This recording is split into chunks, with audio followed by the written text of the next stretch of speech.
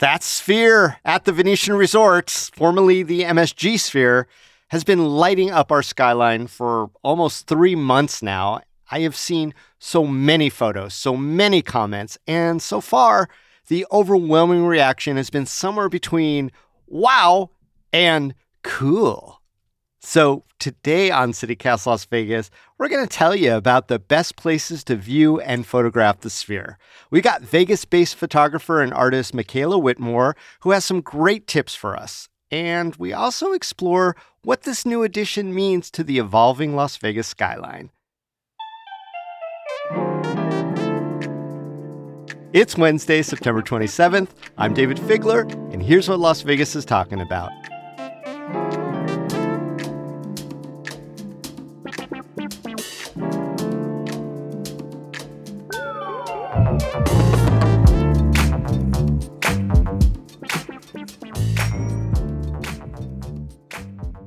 Michaela Whitmore, welcome to CityCast Las Vegas. Hi, thank you so much for having me, David. Nice to see you, or be talking to you, I guess. I'll go with both. I saw one of your shots of the MSG Sphere, and I got to tell you, it's already one of the iconic shots of our new addition to the Vegas skyline. I mean, literally with your shot, it puts the eye in iconic because it's that big eye that comes up on one of the many images. I'm so curious, how did you set up that awesome shot of the Sphere? And that appeared for Bloomberg Media, right? Yes, it just ran in Bloomberg Business Week, I believe online in a special print edition. And it was really wild because I got the assignment and was tasked with trying to get some interesting images of the Sphere, which you would think easy enough. It's a big object, but that comes with a lot of complexities. So in my discovery, I was actually found that location for the image was at the parking garage in the Howard Hughes area off of like Manhattan Street.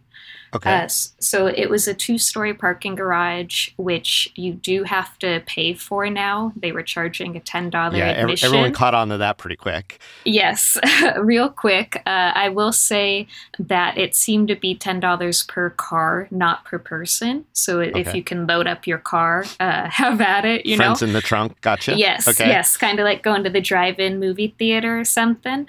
And so I got there maybe 30 minutes before sunset because I was wanting to see what the different sky would do over time.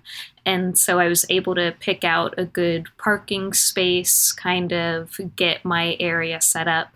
And then there was a lot of other people, all different ages, all different kind of friend groups were funneling in and just like waiting around, enjoying the Sphere and watching it. And so I was just kind of going back and forth, and I noticed the eye graphic, which how can you not be intrigued by that, captivated, Intrigued, captivated / creeped out, all the above. Yes, all the above, all the things. And so there was other people that were watching it kind of silhouetted and talking about what they were seeing. And so I was behind all of that and took a few frames while I was walking. And that's the image that they chose to run in that article. What most people are interested in is trying to track down where the best vantage point to see the Sphere in all its splendor is. And I wonder if, you have some insider tips for, at least, even if not for photography, for viewing the Sphere, different types of vantage points or times a day, or because there's a lot of angles to hit it from. So what do you think? Yeah, I think it really comes down to personal choice and what you're trying to accomplish. But first off, it was interesting again, because when I was doing this assignment, it was all discovery. So it was really like feet on the pavement and driving around. And for myself, I really did love the parking garage right off of Howard Hughes and Manhattan Street because yes, you did have to pay for it, but if you want that direct, like eye level kind of platform, you're looking at it, that was amazing. And if you are going to do that, I recommend bring in a little ice chest, bring some drinks, snacks, stay there a minute, make that $10 worth it, treat it like a drive-in, that was really awesome. If you don't want to pay for it, you can drive to Manhattan Street right in front of it. And if you can find parking, that was free and you get really cool views of it. Another area that I really loved was on the Strip, the pedestrian bridge between the Palazzo and the Wynn. So you're kind of looking towards the east and you see the Sphere, you get the whole like street view. So you see cars running, the skyline, the mountain a little bit. And then there's so much people watching and walking on that bridge that there's a lot of conversation and spectacle and community in observing that object together. So that was really awesome. Oh, that's interesting. Yeah. Mm-hmm. Yeah, like everybody was excited and definitely was lingering on that bridge longer than I've seen, Yeah. And you can get some really interesting photos with people if they consent to being in it, or you can even go up to like the glass, or if you have a tripod or monopod, you could raise your camera in the air to be able to get pretty like direct shots at a distance, and have an interesting viewpoint. Those were some of the tops. I would really love to get into like East Vegas and I've been on some of my hikes and different things, like when you get out of the city and you're coming back in and you see the Sphere kind of in the distance, in that haziness with the whole Strip and the mountains. That's also really interesting. So it sounds like you're saying dusk and beyond is a good time. We hear the word the magic hour. I don't know exactly what that means, but I hear a lot of people talking about photographs and trying to hit the magic hour. Is MSG Sphere a magic hour white whale? Yeah, it's a special time. That magic hour typically is around sunset or sunrise. And when it's going into talking about like signs or lighted objects, it's one of the perfect combinations because the way your eye or a camera calibrates as the sky gets darker and it's like holding up a flashlight, or when you look at the lux or any other kind of bright object as it's getting darker and your eye is calibrating, it really helps bring out the sign intensity and beauty and can show off details where if you're photographing earlier in the day, you have a lot of sun or reflections or shadows that might happen.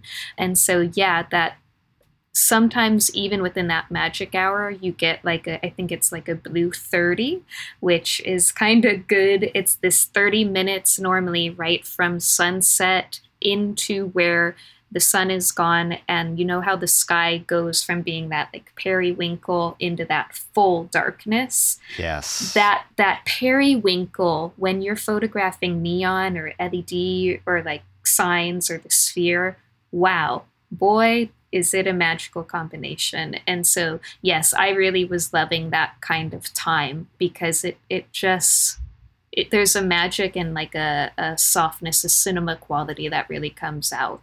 And with the Sphere, since it's 360 degrees of lights. Right. And I've actually seen some shots where, thunder strikes are happening in the back of it as well, which just cherry on top. Cherry on top, right? Mm-hmm.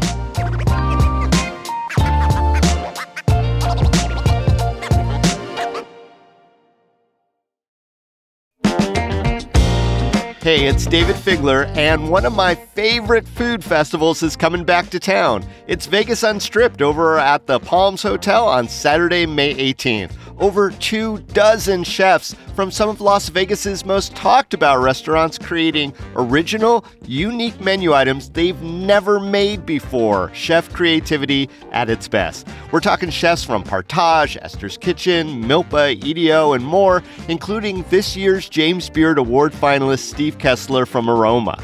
Tickets are $150 and are all inclusive of food and drink, so you don't have to pay for anything once you're inside. No hidden upcharges. I went last year, and it was so crowded in the best possible way. We got one remarkable dish after another, and while it was a little indulgent, here's the best part. The net proceeds go to local charities. So head on over to vegasunstrip.com to get your tickets now. We'll see you there.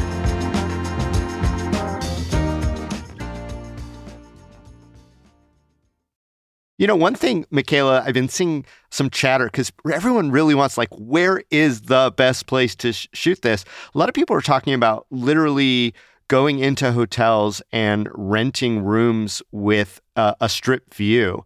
Michaela, if you had the comp of your dreams, forget about photograph, just looking at the Sphere, what hotel from your kind of perspective you think might be the best one of all the hotels along the Strip to really take in the MSG Sphere?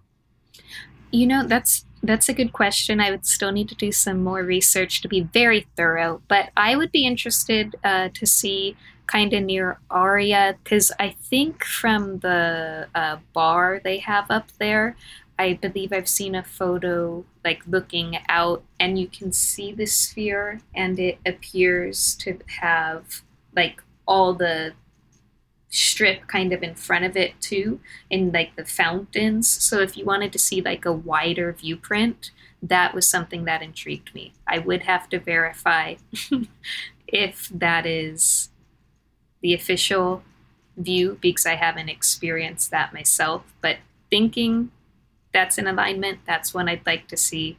And also probably Cosmopolitan, I think, would be a really interesting viewpoint. Another interesting property might be the Stratosphere. Or it's not, oh my gosh, I'm showing my Las Vegas age. The Strat, I should say.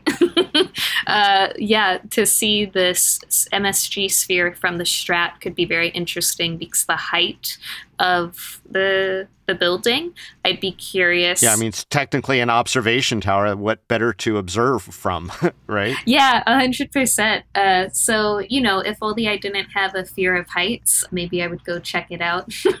Just kidding. I will go check it out at some point.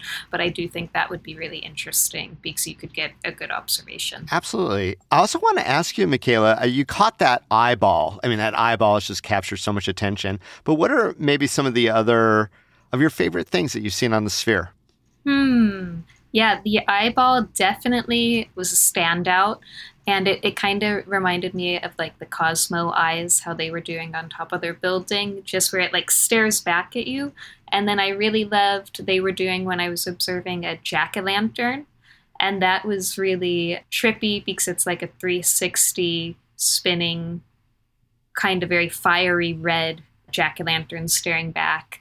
And then the others that really get me are anything that's like the moon, the planets, Mars, Earth. It looks so wild to see against the landscape, or if you're looking at the real moon and then you're seeing the offset of this LED screen. It's really, yeah, those really stuck out. I think it's almost like it makes you not like the moon as much because it's like better and it's closer and it's more detailed and it's like, yeah, I mean, the moon's okay, but the image of the moon on the MSG Sphere, now we're talking about something important. Is that? I don't know. I think you're playing with fire there. I still really love the moon. I love. Oh, so the moon's still okay. All right. The moon's going to be all right. All right. The moon still controls my heart and body. But I will say that seeing the actual moon or planets on the Sphere really does speak to the irony and the spectacle of Las Vegas and what growing up in this city has brought me to love and appreciate. So there's a special fondness too for the digital moon. But yeah. A place in our heart for bombast always for us Las Yes. Vegas kids. I guess maybe let's get a little more esoteric.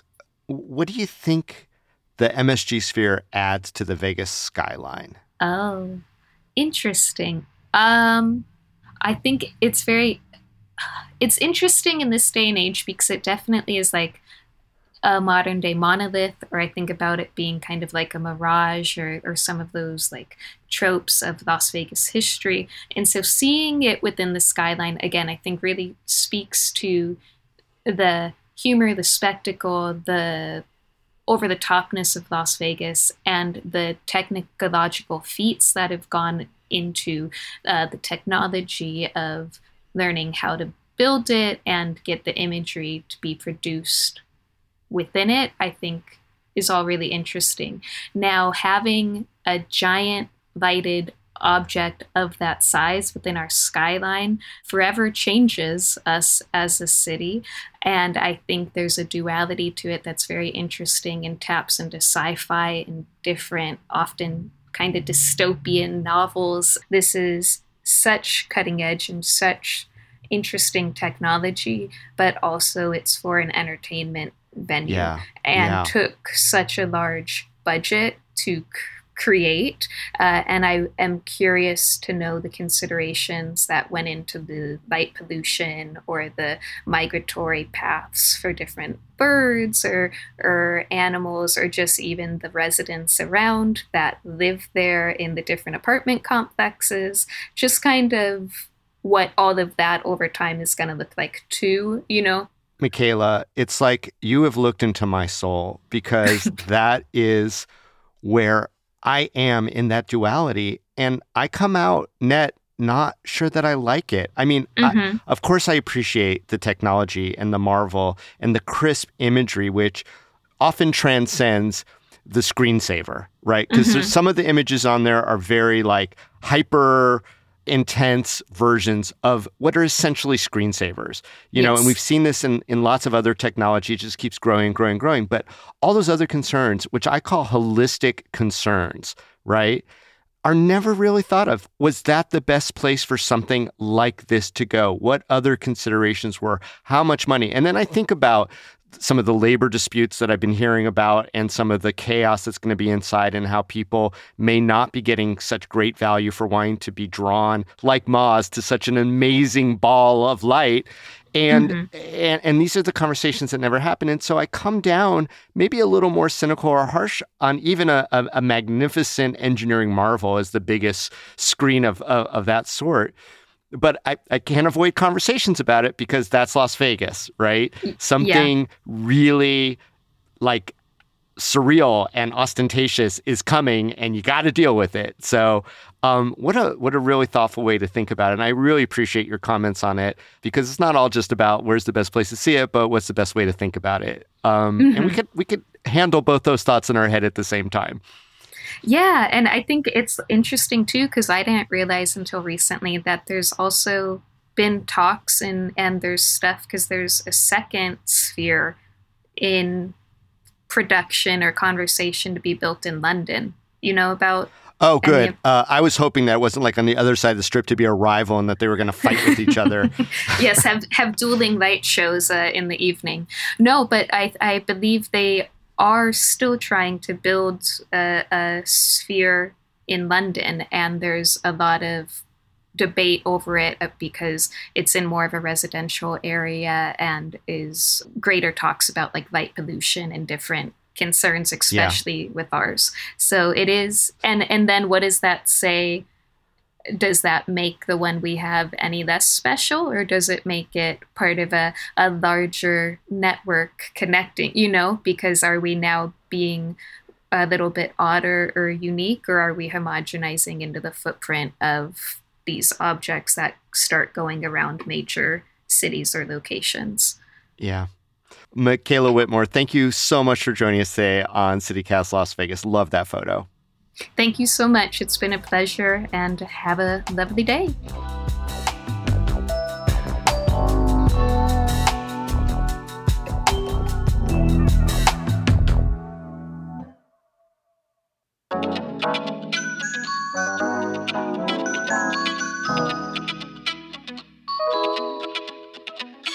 That's all for today here on CityCast Las Vegas. Send this episode to a friend you'd want to go look at the Sphere with. We'll be back tomorrow morning with more news from around the city. Y'all take care.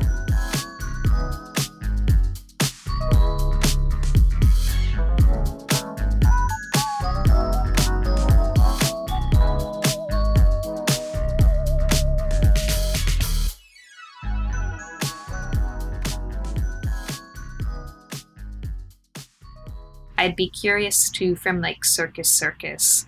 Ooh, interesting. You think there'd be a clean shot, like view without I don't. interruption from like I would think a lot of things, maybe the encore or win or even, Yeah, yeah. it might. Honestly, I just want to go to the roof of Circus Circus. So Fair, that's fair. Yeah, if totally makes sense.